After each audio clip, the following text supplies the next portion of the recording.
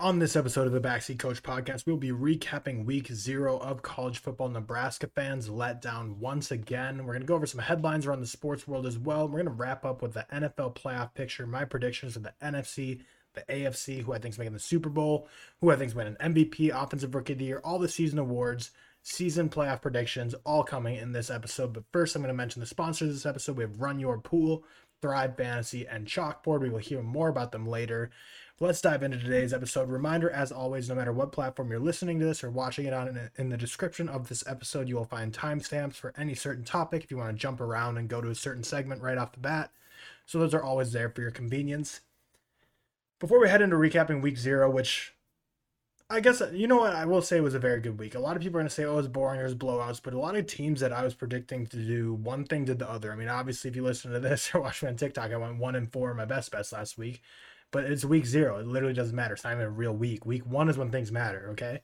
But before we hop in, let's talk about some news stories around the sports world. Washington Commanders running back was released from the hospital. Brian Robinson, he was released from the hospital today after being shot twice in the leg during an attempted carjacking Sunday. And I'm recording this on Monday, so 2 days later, 2 bullets to the leg. He's already released, which is crazy, but so thankful that he's healed from that. It wasn't much more severe. Coach Ron Rivera did say in a press conference today it is possible for Brian Robinson to play football later this year. But obviously, first and foremost, it's great news that he escaped a really terrifying situation. When that news broke, is one of those things where, you know, you get that ESPN notification, you have to double take. You're like, what? You're just going about your Saturday, and it's like Washington rookie running back Brian Robinson has been shot multiple times in a carjacking. You're like, what is going on? But he's okay. He's released from the hospital. We'll see if he plays football again this year. It looks like Antonio Gibson, as much as the Washington Commanders don't want to, he's going to have to be the RB1 there. But let's move on to a worse story, which is kind of disturbing to say there's a worse story in the NFL than a 2 bullets to someone's leg. But the Buffalo Bills released their punter Matt Araiza after allegations and lawsuits have come forward alleging the sexual assault and rape. I'm sure you heard of it by now from his time as a college student at San Diego State with the minor. Things are coming out now with some conspiracies. Like, did Buffalo know this when they drafted him? There's another punter taken ahead of him when Matt Araiza was supposed to be the punt god, the best punter, the strongest leg there's ever been. So why would a punter be drafted over him unless they knew something? The conspiracies are coming out of the woodworks. I'm not going to touch those. I'm just going to say first and foremost, I'm just happy the Buffalo Bills are at least being proactive here. Nothing's been decided in court. There's been no punishments handed down from the legal system, but they saw the allegations. They have done their own investigations, I'm sure, and there's enough there that they said, you know what, we don't want this guy on our team. He doesn't represent what the Buffalo Bills are for. Get him out of the league. Get him off our team. So at least they were proactive there. Would have liked to see a little more from Cleveland Browns with Deshaun Watson. I'm not saying these two cases are comparable at all, but I feel like there was no proaction from the Cleveland Browns organization, from Kevin Stefanski, from the general management whatsoever. Whereas the Buffalo Bills, well, yes, I know there's those conspiracy theories. Did they know what the draft did they not? I'm sure we'll figure that out more as time goes on. But at least they're being proactive now, and I'm thankful for that at least. Moving out of the sport or the football world, though, the U.S. Open started today. First round starts today, and if you've been following my TikTok, you know I'm a new tennis fan. Ever since Wimbledon, I've just been locked in on tennis. I knew nothing about it. I had some coworkers who love tennis, so I was like, hey, who are just some guys who are competitors? And they told me just some names, Novak Djokovic, obviously. I knew the big ones, Djokovic, Federer, but who's kind of like a tier 2? And they were telling me, Matteo Berrettini, Taylor Fritz, Stefano Tsitsipas, Kyrgios, and I decided before even looking at any of their faces, I was like, Stefano Tsitsipas is my guy. Then I watched his match against Kyrgios and realized that him and Kyrgios are just complete crybabies, which is honestly a little entertaining, especially Kyrgios, because his complaining is a little more comical because he's just such a rage monster. But Tsitsipas is not a guy that after watching him I can stand by. Matteo Berrettini is my ride or die. But the reason I'm recording this late tonight, which doesn't matter for you because I'm uploading on Tuesday morning, but I'm recording this later than normal on a Monday night because I was watching Taylor Fritz lose to Brandon Holt, which major upset. And Taylor Fritz, I literally saw an interview of him this morning that said, because he's been so snake bitten, he's always had such high expectations going into majors, going into tennis events. And people were saying, you're on your home court, literally, you're in America. Wimbledon didn't go your way. All these other majors haven't gone your way. This is the time to kind of get the yips out and play some great competitive tennis that we're used to seeing from Taylor Fritz, just a young, promising American. Didn't happen. He lost in 4 sets in the first round of the U.S. Open in a real shocking event. Before I click record, Serena Williams was playing in a feature match as well. I don't know how her match is going, but it looked like she was going to hold on for the win. But yeah, Taylor Fritz eliminated from the U.S. Open. My boy Matteo Berrettini won in 3 sets, but we'll leave it at that. So bad day for the Americans. Next up, Jim Harbaugh. Let's talk about college football. They didn't play last week, but they did make some headlines because Jim Harbaugh is still trying to figure out Michigan's quarterback situation. And it doesn't sound like that situation will be decided until probably halfway through the season.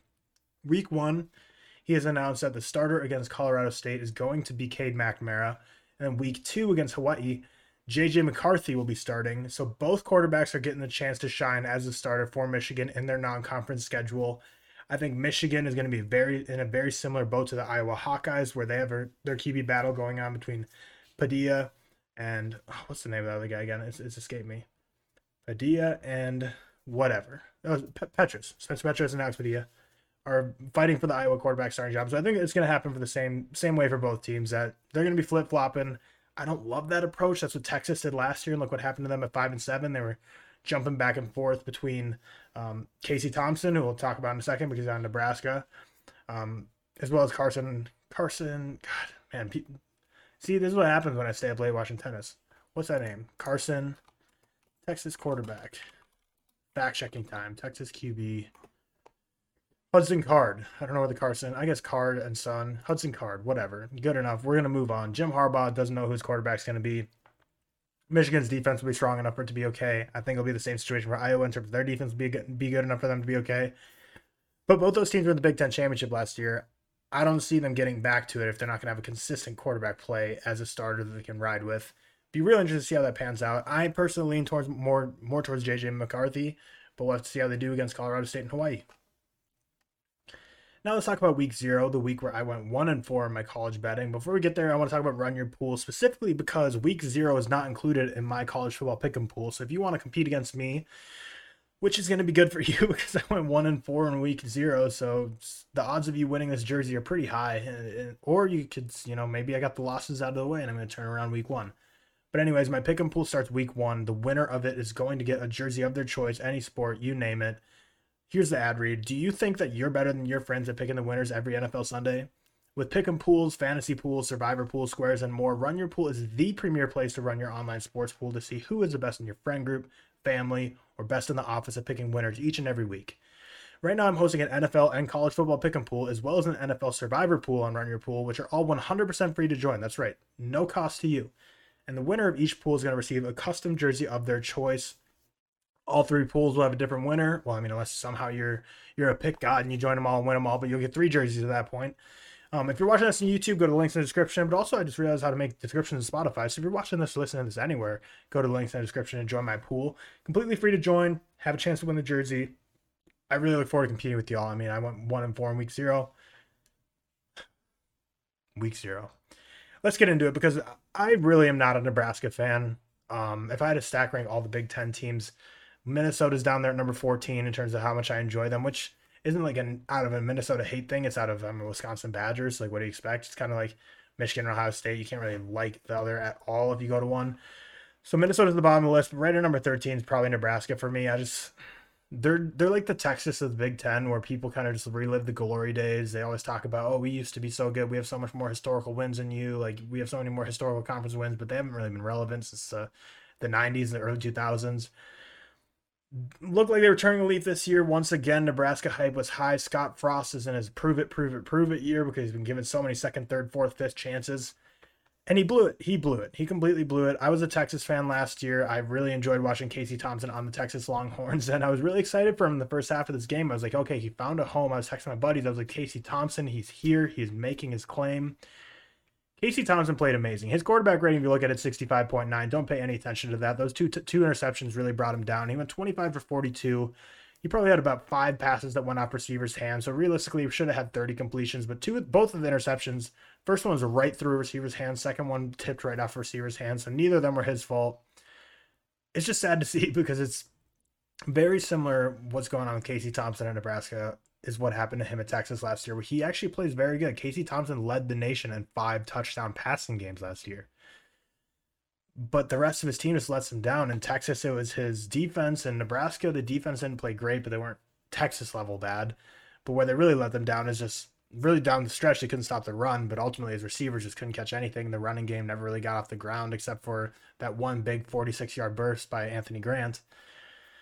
Let's talk about Northwestern, though, because while Nebraska did shoot themselves in the foot repeatedly with 2 interceptions, a fumble call that the refs did not help out with, the announcers, everyone seemed to think that the call would have been overturned. The ball would stay with Nebraska, but it was given to Northwestern. So aside from the 2 interceptions that were bounced off receivers' hands, blown turnover call by the ref, an idiotic, boneheaded Fred Flintstone call of an onside kick when you're up by double digits by Scott Frost, and I mean, he's quick side rant about Scott Frost. You're setting your coaching staff up to fail. Your special teams, Nebraska's special teams, that was your worst thing last year. Everyone talks about the defense that held them in games. The defense did great. Their offense didn't really produce down the stretch, but they still did competently.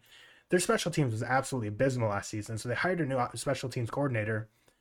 Calling that onside kick, sure, maybe your special teams coordinator asked for it, but you're the head coach. You have to take accountability. You have to green light it, and I'd imagine you might have even called that one as head coach. You're setting your special teams coordinator up to fail. You're setting the people around you up to fail. That's just not the signs of a good leader.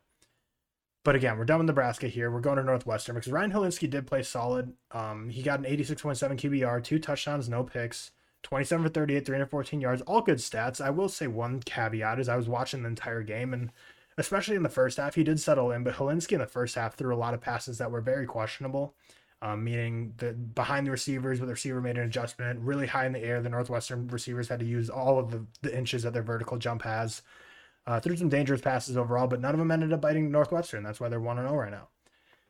Rushing, going to toot the horn of my alma mater of my high school, Maple Grove. Evan Hull, 22 carries, 119 yards, 5.4 average yards per carry, a touchdown, and a 21-yard burst for a touchdown as well. And he was crucial in that final drive when they had to chew clock and really just get a couple first downs on the ground.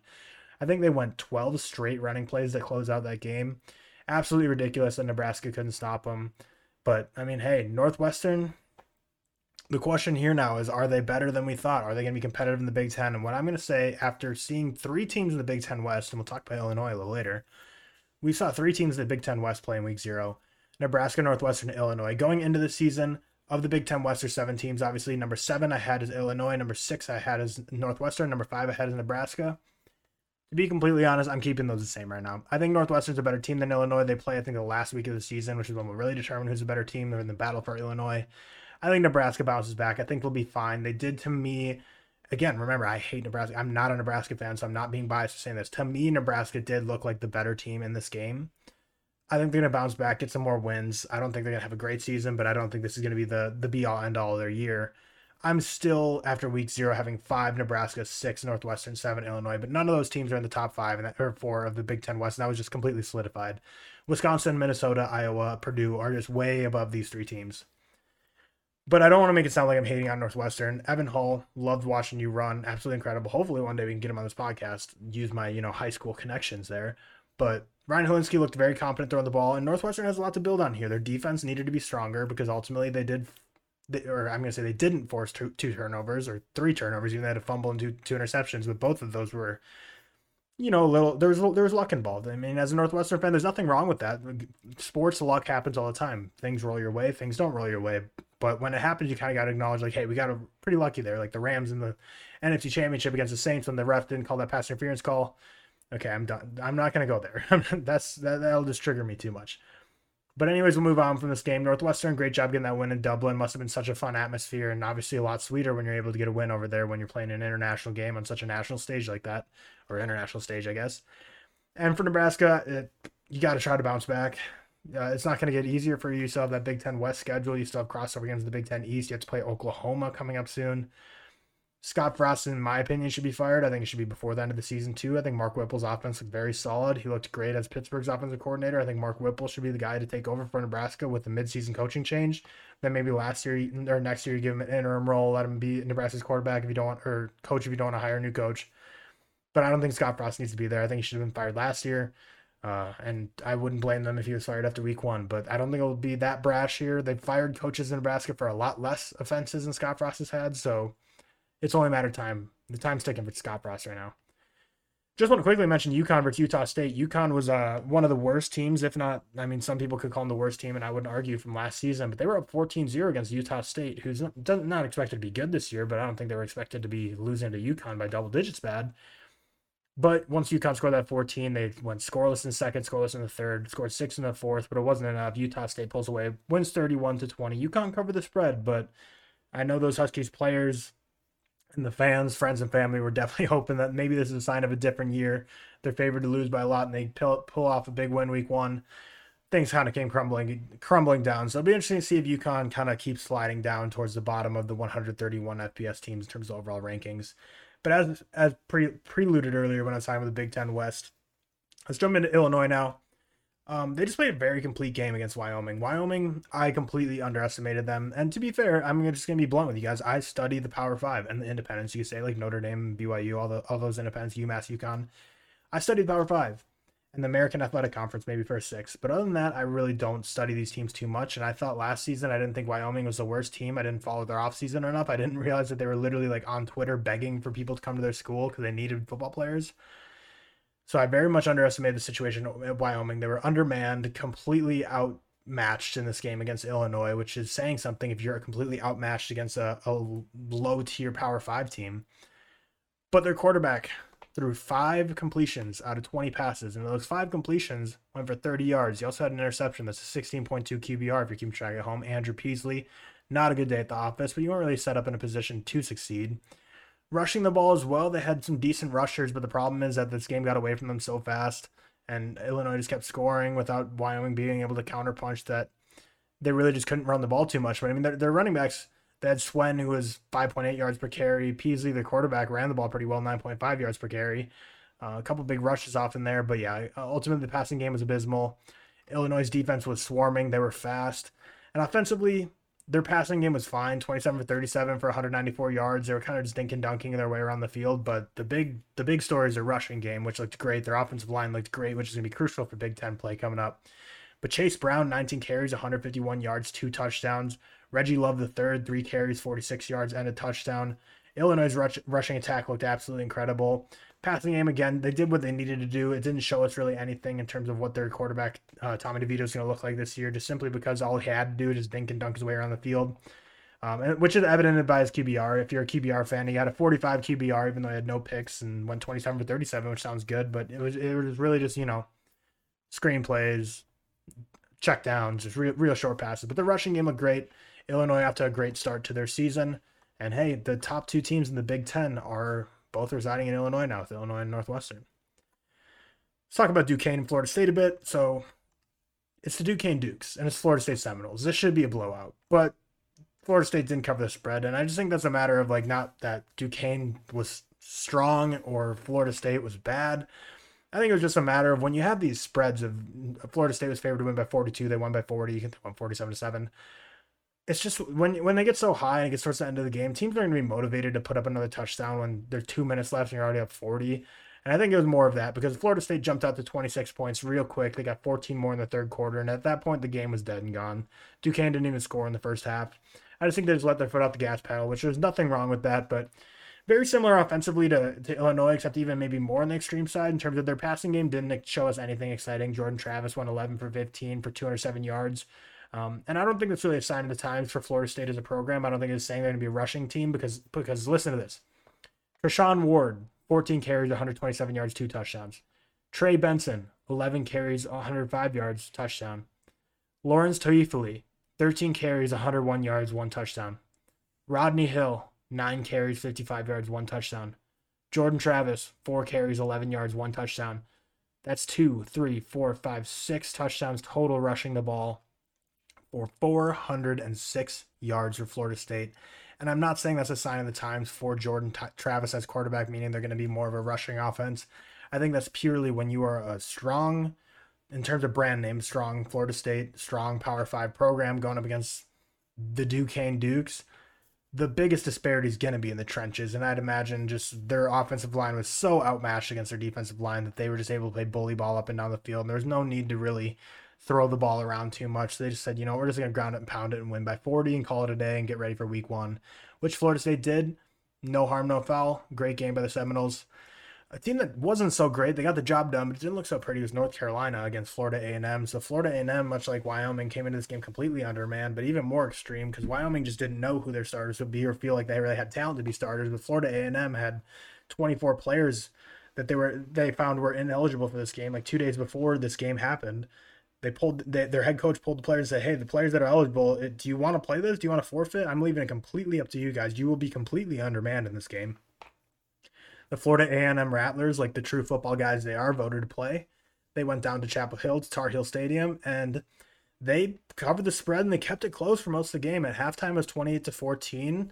In the third quarter, Florida A&M outscored North Carolina 10-7. So going into the fourth quarter, this game was 35 to 24.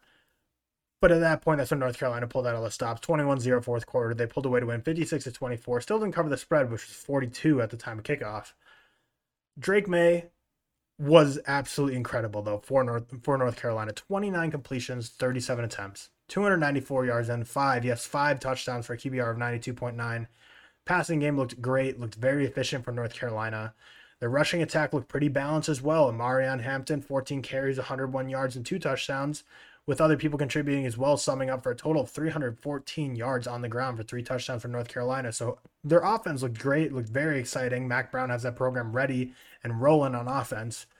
Granted, it's against a Florida A&M team who's not great defensively, even if they had all their starters that were ineligible, but still firing on all cylinders for North Carolina on offense. But for a team like Florida A&M, who is so undermanned right now and had so many ineligible players, for North Carolina's defense to look that bad, especially against the pass, allowing 279 yards through the air.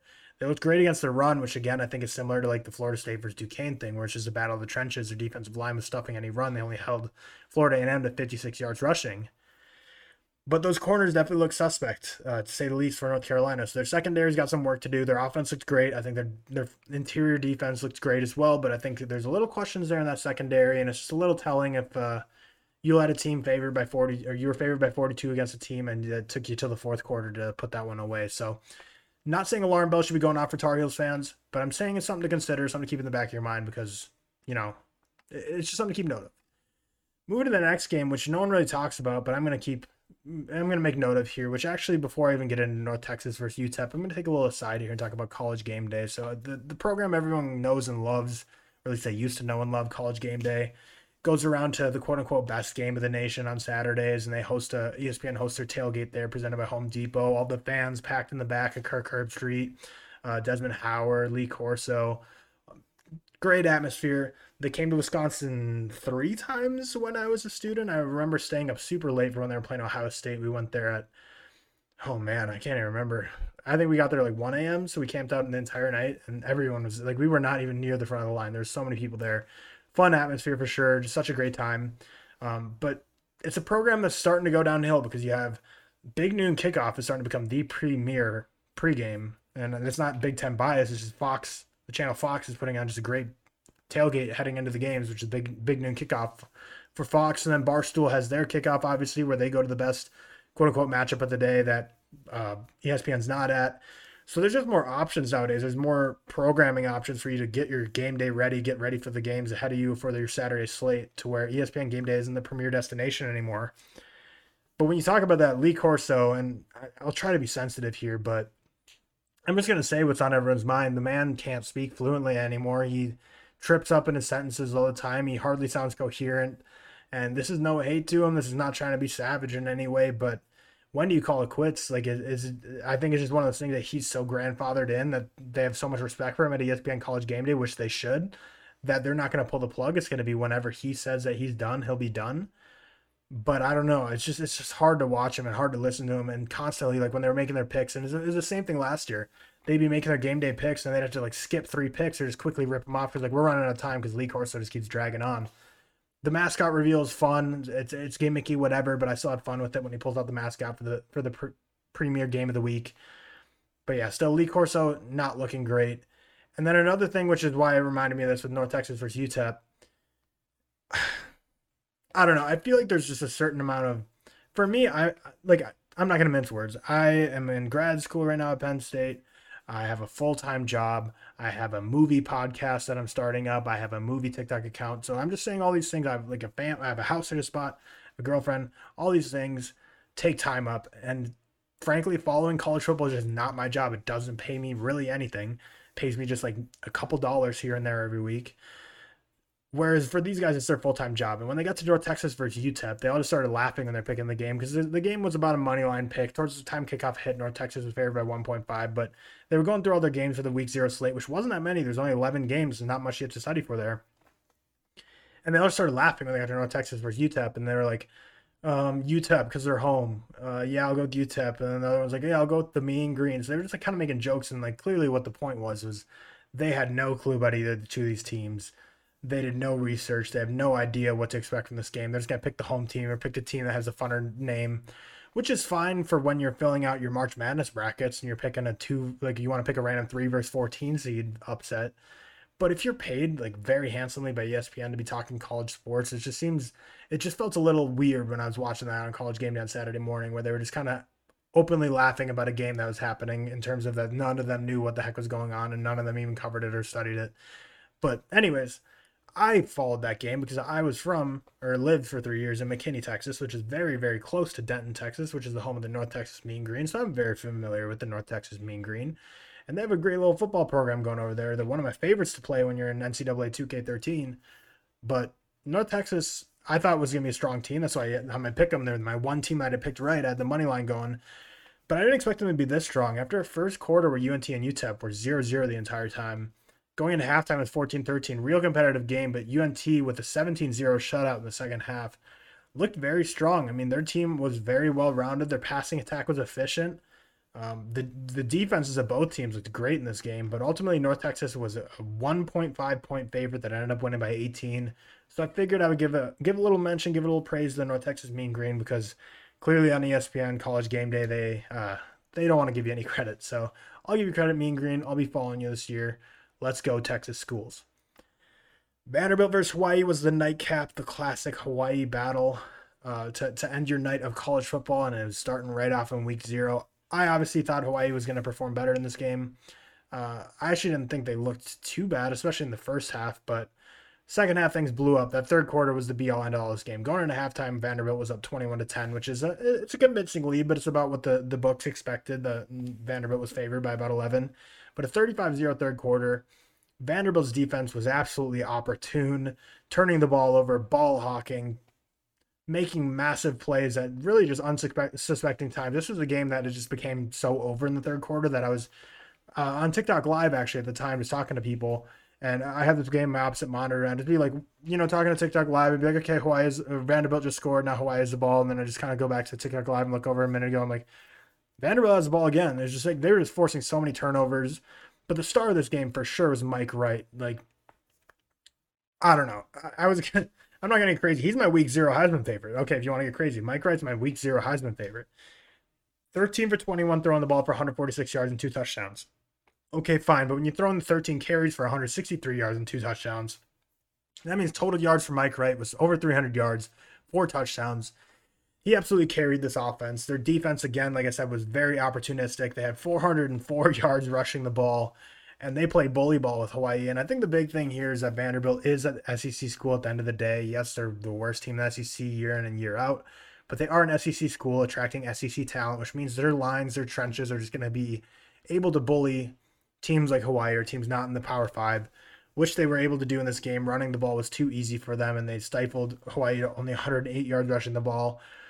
Hawaii was able to throw the ball with a little more success at 250 yards throwing the ball, but ultimately, this game was just it was just a mismatch from the entire time, which I didn't see coming. Vanderbilt was very impressive.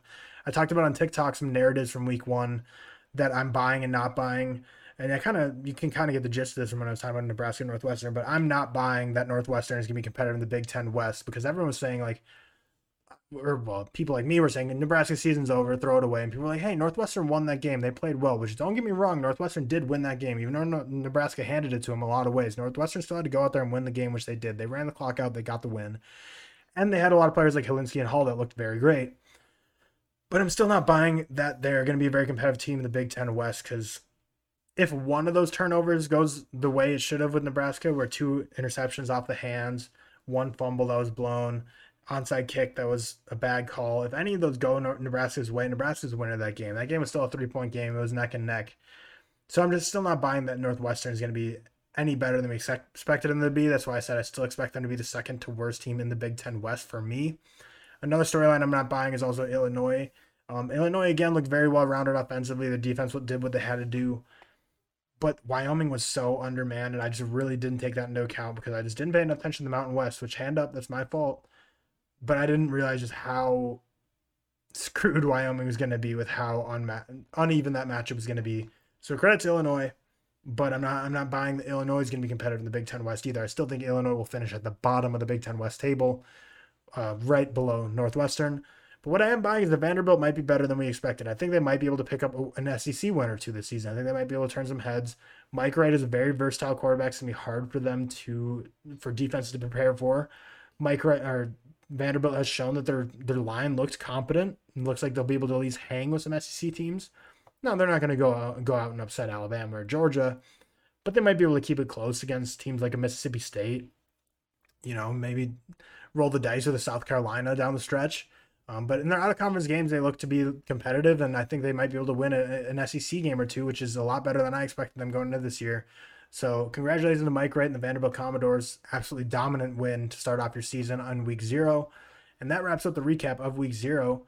And before we jump into my NFL playoff preview, we will talk about Thrive Fantasy, which I want you to listen up to this because it's such a cool app that I love sports betting, and that how it's getting so unique, and every company that's coming out with their own sports book isn't just copy and paste the same thing everyone else did. They're looking for their own competitive edge, and that's what Thrive Fantasy is exactly doing, because Thrive Fantasy is a daily fantasy sports platform that offers all the same daily fantasy sports contests you know and love, plus some awesome contests that you're not going to find anywhere else.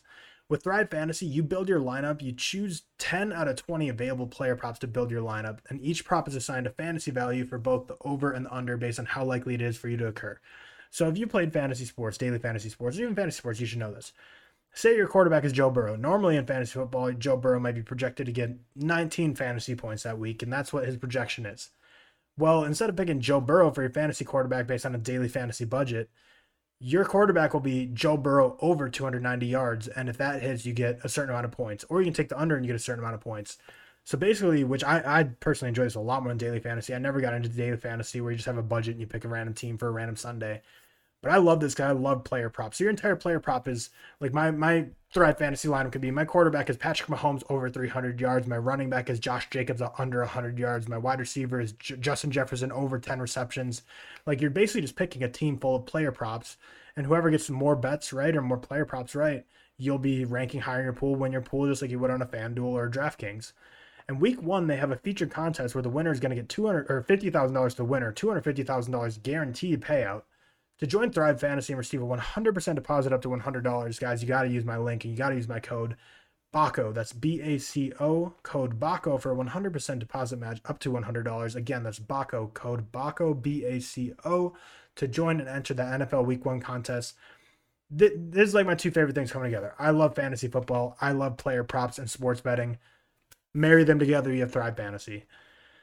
Now let's actually, you know what? You know how everyone guesses Ike's lunch, BDGE? We're gonna guess what Tyler's drinking. So last episode we did a little English tea to keep the gullet moist, while I was doing the podcast because I was getting a sore throat the first 2 episodes. Today it's gonna be brightened out, but I'm showing this on the screen. Zevia 0-calorie soda, creamy root beer. It's instead of aspartame or sugar, it uses stevia as a sweetener. Shout out Breaking Bad for stevia, but I'm gonna take a sip of that before we get into my NFL playoff preview. Isn't that nice? Let's talk about the NFC first, because the NFC is a conference I like. It's not alphabetical order, but I like to be a rebel. My playoff picture, obviously, in one of my recent podcasts, I went through each division, each team, and predicted the record, predicted game by game. So if you want to hear exactly how they're getting to the records I say, or where teams are that I'm not going to talk about here, go watch that podcast. But in the NFC, what I have at the 7 seed, or should we start at the bottom to the top? We'll start at the top. 1 seed. Tampa Bay Buccaneers, 14-3, winner of the NFC South. I have them as my 1 seed, home field advantage in the NFC playoffs. 2 seed, I have the Green Bay Packers, 13-4. I think Aaron Rodgers is going to find chemistry one way or another with Amon-Ra St. Brown, Watson, some of the other players and pieces coming in.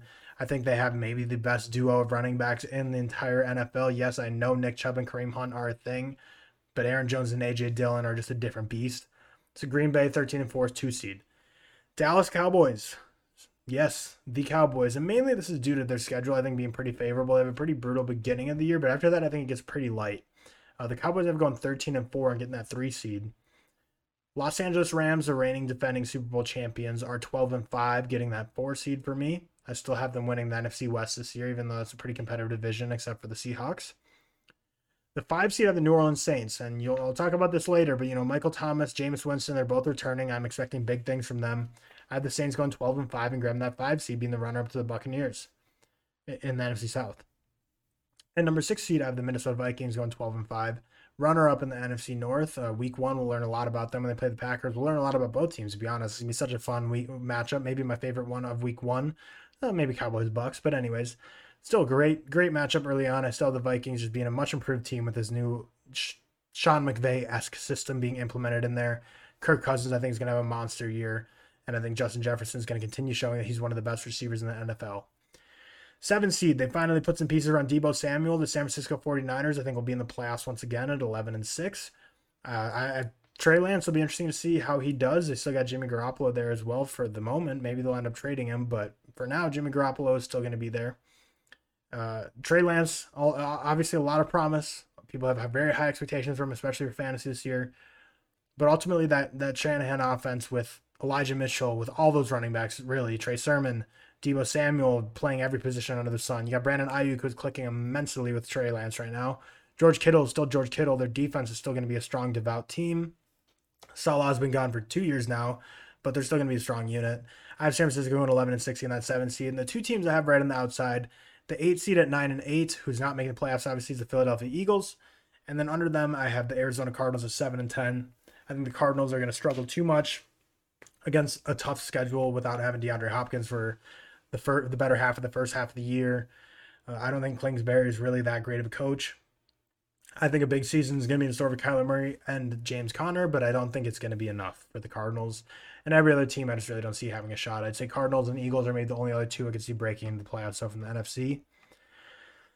So that means round 1, the Buccaneers will be getting a bye, but I have the Green Bay Packers facing the San Francisco 49ers in Lambeau Field. And wow, doesn't it feel like you've watched that game 17 times already? Because it feels like I've watched that game 17 times already. And it sounds like Robbie Gould's going to kick a field goal again to win that one. But the narrative's changed. I have Green Bay winning this one because I think this year people are doubting Green Bay a little more. Devontae Adams is gone, but I think that defense is going to still be much improved. They're going to be one of the best defensive units in the NFC, definitely the best defensive unit in the NFC North. But I have Green Bay winning that one in week 1, or round 1 of the playoffs, wildcard round. Then we have Minnesota Vikings going down to Dallas, down to AT&T Stadium, seeing their old friend Mike McCarthy, and I have the Vikings winning on the road against the Cowboys in Jerry World.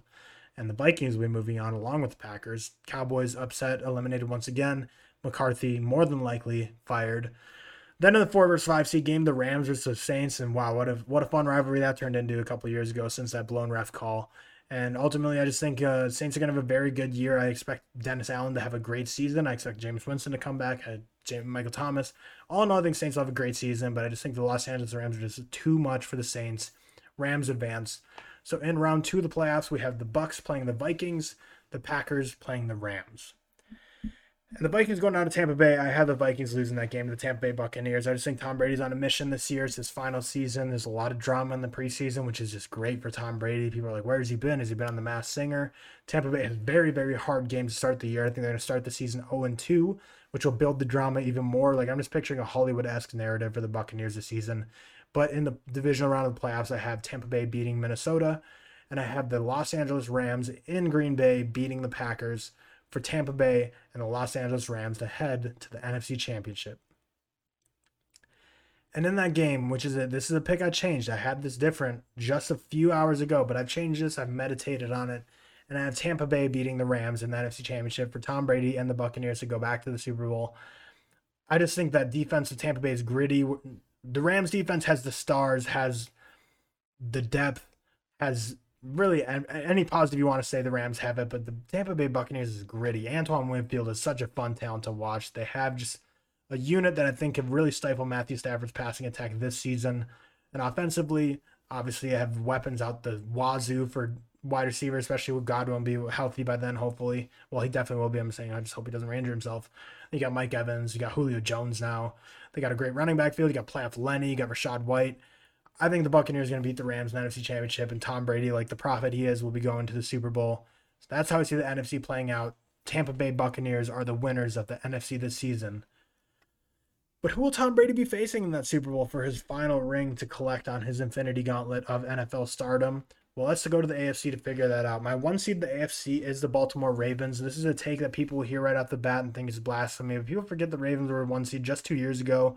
And this is one you really just have to dig into the schedule before you just have a quick reaction and look at something. The reason I have the Ravens in the one seed and the reason I have the Bengals not in the playoffs, which is just two blasphemous takes from someone on the outside looking in, it just all has to do with you have to look at the schedule and you have to look at the changes from last season. And I think that the Bengals overperformed expectations majorly last year, which is great for them, but I just think they're going to regress more towards the mean this season. Whereas the Ravens had a down year last year. Lamar Jackson, in a rare circumstance, got injured, which he's usually never injury prone, one of the least injury prone quarterbacks in the NFL. Don't let anyone tell you different. They had really no strong wide receivers, which they still have issues there at the wide receiver position, but they had a great draft. I think Kyle Hamilton will be a great player. And all in all, I just really trust their draft, and I really think Lamar Jackson is going to be MVP form this season. J.K. Dobbins should have a great year as well. Mark Andrews is really becoming the premier tight end in the NFL, along with Travis Kelce. So my one seed in the AFC is the Baltimore Ravens at 14-3. At the 2 seed, and the tiebreaker being that the Ravens will beat them in the regular season, I have the Buffalo Bills at 14-3. Get that 2nd seed. Winning the AFC East shouldn't be too much of an issue to win that division this season. Los Angeles Chargers at 13-4 is who I have in my 3 seed. AFC West, and I don't think really any divisions competing with it in terms of what's the most exciting division watching football. You have the Chargers, Raiders, Broncos, and Chiefs that are all very much playoff caliber teams. And I think the Chargers will be the one to come out of that dog pile on top at 13-4. And then in my 4 seed, with the same exact record as the team that I have them losing or getting 2nd place in the division, I have 10-7 Indianapolis Colts winning the AFC South. And I also have the Titans at 10-7 when getting 2nd place in the AFC South with their wild card team. But I think the Colts, obviously we know what their formula is going to be. Strong offensive play led by Quentin Nelson, run Jonathan Taylor until his feet can't run no more, and then try to limit Matt Ryan's need to take over the game. We saw what happened when Colts would get down and they would have to put faith in Carson Wentz. A lot of people would say Matt Ryan's an upgrade. I would agree with a lot of those people. However, he is very much an aging quarterback. They have decent weapons at the wide receiver position, but not amazing weapons. So you want Jonathan Taylor, you want to control the game early, you want to control time possession and not get down by double digits early, because Jonathan Taylor, you want him to run your show. The 5 seed at 12-5 are the Kansas City Chiefs, the second representative in the AFC West. A lot of you are down on them, just like the Packers this season. They think Tyreek Hill gone and just Tyrann Mathieu gone. And it's just the two ties are out on offense and defense, and you should blow up the whole organization. But I really don't see it. I think Juju Smith-Schuster will be an interesting addition there. I think Clyde Edwards-Helaire has a lot of room to grow, and Patrick Mahomes is still Patrick Mahomes, ladies and gentlemen. So I think the Chiefs will be fine. I think they'll still be in the playoffs. Joining them from the AFC West, though, as a 6th seed, I have the Las Vegas Raiders. I have them going 11-6, so I have 3 AFC West teams making it. No, Denver is not going to be in that final wild card slot. Obviously, I told you the Titans would be. But I think that's going to be what a lot of people can expect, and I would almost say that's a guarantee this season that 3 AFC West teams are going to make the playoffs. Which 3? That's up to your interpretation. My prediction is the Raiders, Chiefs, and Chargers. But I think 3 teams in the AFC West are almost guaranteed to make the playoffs this season. But the Broncos are the odd man out for me. And Tennessee, as I mentioned, 10-7, getting that 7th wildcard slot. Teams on the outside looking in, I have Cincinnati Bengals at 10-7, not making it due to tiebreakers. The Bengals have, I don't know statistically if they have the toughest schedule this season, but when you look at it with your eyeballs, Bengals have a tough schedule this year, and I'm going 10-7. Then, kind of in the conversation as well, New England Patriots and the AFC East, I have them going 9-8, getting above 500. And the Denver Broncos, I have them finishing right there as well at 9-8. But then when the real drop-off happens, is the Miami Dolphins, I have them going 6-11. And really anyone under there at that point, I just don't think will be that competitive. But that means going into the playoffs for the AFC, we have the Ravens getting a rest week 1, the GOATs of the NFL preseason. But the 2 versus 7 seed is Buffalo versus Tennessee, and that game just screams Saturday early game of the playoffs. Doesn't that just scream Saturday? Like, it used to be like a Texans versus someone game would be that, the classic first game of the playoff round where you're like, I'm happy the NFL playoffs are here, but Not really wanting to watch this game. Buffalo, Tennessee will be that game. That's what I have. Two seed versus 7 seed. I have Buffalo winning that one. Then I have the Chargers versus the Raiders for the third time this season. They will face off against each other in SoFi Stadium. Third time matching up overall. The second time in SoFi Stadium this year. I have the Chargers winning that one. And then the Colts versus the Chiefs. The Chiefs going to Lucas Oil Stadium in Indianapolis. I have the Chiefs winning that one on the road. So that means the Ravens will be resting. Bills moving on. Chargers moving on. Chiefs moving on. In round two, we have the 1 seed, the Baltimore Ravens, against the 5 seed of the Kansas City Chiefs. And the AFC is just providing us some great AFC divisional round matchups these past couple of years, and this will be no different. Ravens versus Chiefs will be such a fun game to watch. I have the Ravens winning this one. I think being in Baltimore, and I think Lamar Jackson and Patrick Mahomes are about equivalent in terms of weapons they have offensively. But if it's all put on the defense, I like Baltimore a little more.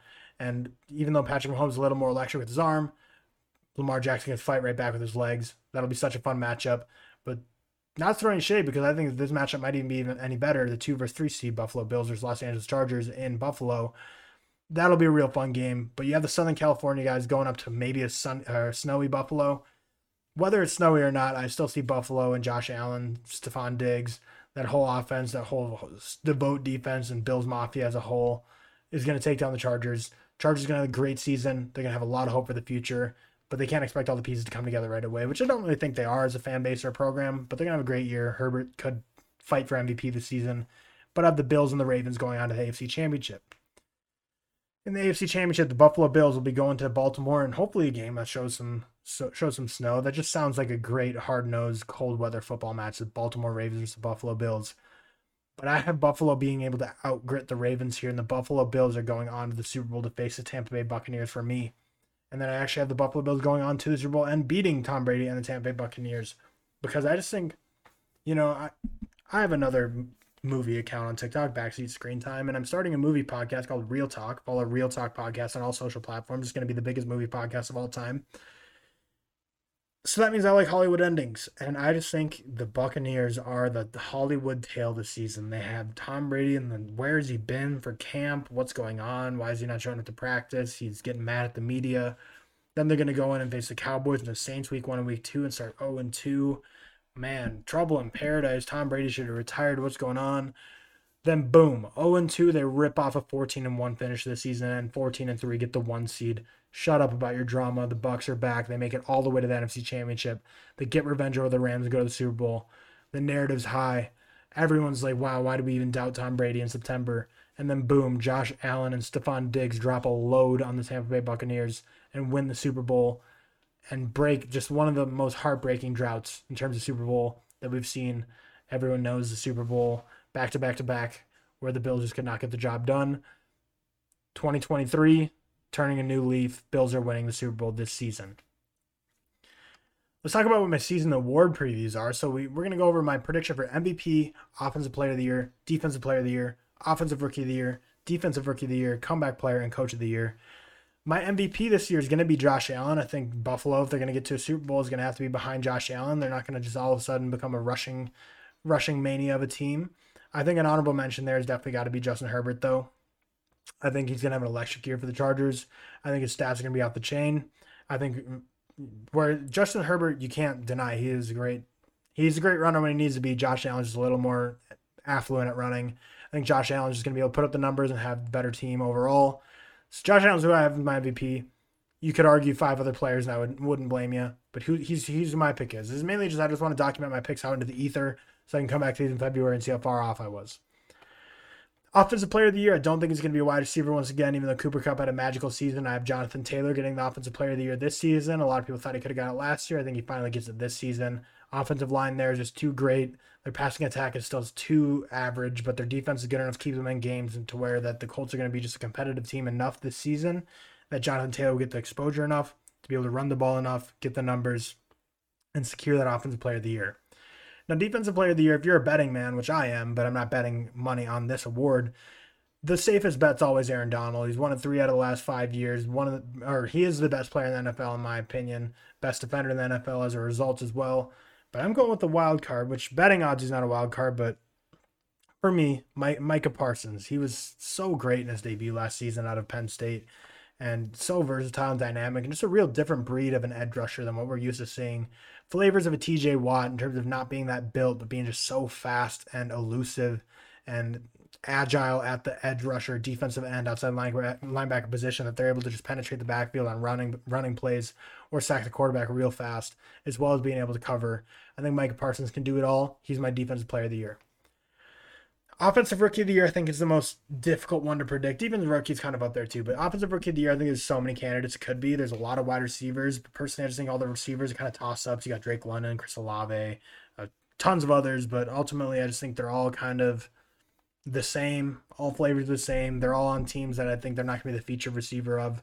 So I'm just going to not say it. I'm not saying the receiver is going to get offensive rookie of the year this season. Then Kenny Pickett, who I wanted to pick because I think he will, and I want him to excel in Pittsburgh as a Steelers quarterback. I just don't trust the Steelers to trust him. I want him to get full reign. I want him to get 17 games of playing this season for the Steelers as their starting quarterback. Obviously, he has to be healthy.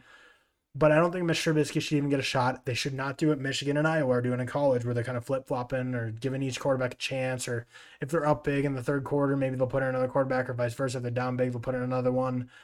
If Pickett gets the reign of it, if Pickett gets a start from day one, he's a starter all year. I think Pickett is the lock for offensive rookie of the year. But because it's split there, I'm going to Breece Hall. I think the rookie out of Iowa State, the running back in New York for the New York Jets, is going to win the rookie of the year. Tevin Coleman and crew, there's several other, names that have been around the league for a while in that backfield as well. But none of them pose a threat, in my opinion. Breece Hall, if he puts up the numbers or it performs like he's expected to, there will be no need for them to be splitting carries so often. So I expect Breece Hall to be my offensive rookie of the year because I'm just not really sold on the passing attack for the Jets to be able to be effective enough to even win them games without relying so much on the running game. I think Zach Wilson will want to check the ball down to Breece Hall, but at the same time, Breece Hall will be a great running back as well. I just think that offense is going to be relying on the run. Breece Hall is clearly the best running back on that team. Give me Breece Hall for offensive rookie of the year. Defensive rookie of the year, there's a lot of choices you could go. Kayvon Thibodeau is going to be a popular pick. Aiden Hutchinson is going to be a popular pick. I was going to go with Kyle Hamilton almost for the Ravens as a safety. I really love him. I loved him at Notre Dame. But I'm going with Trayvon Walker as a linebacker for the Jaguars. I think the Jaguars could surprise some people this season and have a much better season. And a lot of that has to come from Trevor Lawrence offensively. There's a lot that has to be improved on the defensive side of the ball as well. Trayvon Walker coming off a national championship year with the Georgia Bulldogs. I think he's a great talent for the Jaguars. I think he's going to have an amazing year as a linebacker. Could be a team leader in sacks. Could be a team leader in tackles for loss, tackles overall. I'm expecting Trayvon Walker as my pick for defensive rookie of the year. But again, for those offensive and defensive rookie of the year awards, there's just a couple names I think you could throw out there that all could be equally fighting for it. My pick's Breece Hall and Trayvon Walker. Comeback player of the year, give me Jameis Winston. I think Jameis Winston is going to bounce back from that ACL injury like a champ. That was so heartbreaking when he tore that ACL because he was truly having a great year for the Saints. He was looking like a Jameis Winston we hadn't seen in a couple of years. He was limiting the turnovers. He was elusive in the pocket. And that hit was just a brutal hit to his knee towards ACL.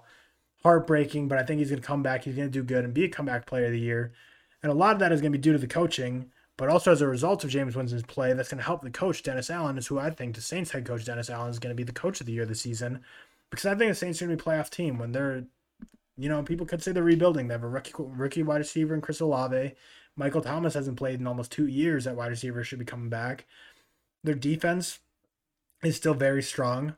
But I just don't think a lot of people think with Jameis Winston coming back and with their wide receiver room being completely unproven, I'm going to say, Michael Thomas, you're unproven. We haven't seen you in 2 years, and you don't have Drew Brees anymore, so we'll have to see. You got Jarvis Landry in there as well. I think the Saints could surprise some people and put up some big numbers. You obviously have Alvin Kamara, who goes without mentioning. So I'm saying Dennis Allen is going to be my coach of the year. So there's my picks for the Super Bowl. I have the Buffalo Bills winning the Super Bowl this season over the Tampa Bay Buccaneers behind MVP Josh Allen's performance. But before we wrap up here, I want to say one more word from one of our sponsors. Let me pull up the ad read. It is for Chalkboard. And let me tell you about it because I want to talk with you over on Chalkboard. It's my big old group chat with some of my super fans. So Chalkboard is a social platform for sports communities where each community has its own board with different channels allowing me and anyone else in my community to chat and discuss real-time sports news, scores, bets, more. Is Nebraska season over, vice versa, etc. Chalkboard is the absolute best way to engage with your favorite sports commentators and creators, and their community is 100% free to join. Chalkboard app is super cool, guys. It has a live scoreboard of games going on right this second, so you'll see live scores of baseball, football, whatever you want. And a sportsbook integration, so you can integrate all of your sports betting accounts to track your bets real time and see trends of, how many units are you up this football season? What are your best plays? Are you better at betting over unders or spreads or parlays, what have you? Chalkboard, again, is completely free to download from the App Store, and I hope to see you all in my community. If you're watching this on YouTube or any audio listening platform, go to the links in the description down below to join my Chalkboard community. Or you can, visit Backseat Coach on TikTok and go to the link in my bio to be able to join. I often chime in on there, especially college football back. Once the NFL's back as well, I'll be chiming in on Chalkboard all the time, asking for people for video ideas, for the Q&As. I grade people's fantasy football teams on there just for fun, their opinions on breaking news. Go join my board, and I hope to talk to you over there. That's Chalkboard, and join Backseat Coach's board. But there you have it for this episode. In the books, episode 4 of the podcast. Guys, I'm not going to lie. This is like so therapeutic for me. Like, I love having this podcast. It's just my way of being able to talk. Recently we moved to Arizona. We haven't been able to make many friends out here just because we've been so busy with the new house, upgrading it. Riley works nights, who's my girlfriend. She works nights as a nurse. So some nights she'll be gone where I'll be, sleeping at night where she's at work. And then when she comes home, she's sleeping during the day when I'm doing stuff. So, it can get lonely here. And all my friends live in Minnesota or somewhere farther away. So very far away. So it's very therapeutic for me to come on here, talk with y'all, talk through some sports. Helps keep me up to date on college football and NFL. I love putting my takes out there to be able to see what you guys think, and as well as, see how I do at the end of the season. But yeah, this has been a blast. I'm loving this podcast so far. If you enjoy it, please leave me a like, leave me a follow on Spotify or Apple Music, however you're listening to it. Comment down below any suggestions you have. But yeah, up on our next episode coming out on Thursday, I'll be previewing the weekend slate ahead of college football. And it's a juicy slate starting on Thursday night. And we're going to talk some fantasy football. We're going to do a little fantasy football talk because on Thursday morning, I will be wheels up on a plane to Las Vegas, where I'll be in Vegas from Thursday to Monday. Sports betting out the wazoo. Several in-person fantasy football drafts to do in Vegas. It's going to be a great weekend. I'll be documenting it all on TikTok. You will see some wild videos of my friends. So make sure you go follow us on our social medias. Vegas preview podcast coming up on Thursday. Again, download Thrive Fantasy, run your pool and Chalkboard, and use my codes. It really helps support me. And they're just great sponsors. I wouldn't have them sponsor this podcast if it was a product I don't use every day and believe in. And I appreciate y'all for watching, and I will see you in a couple days.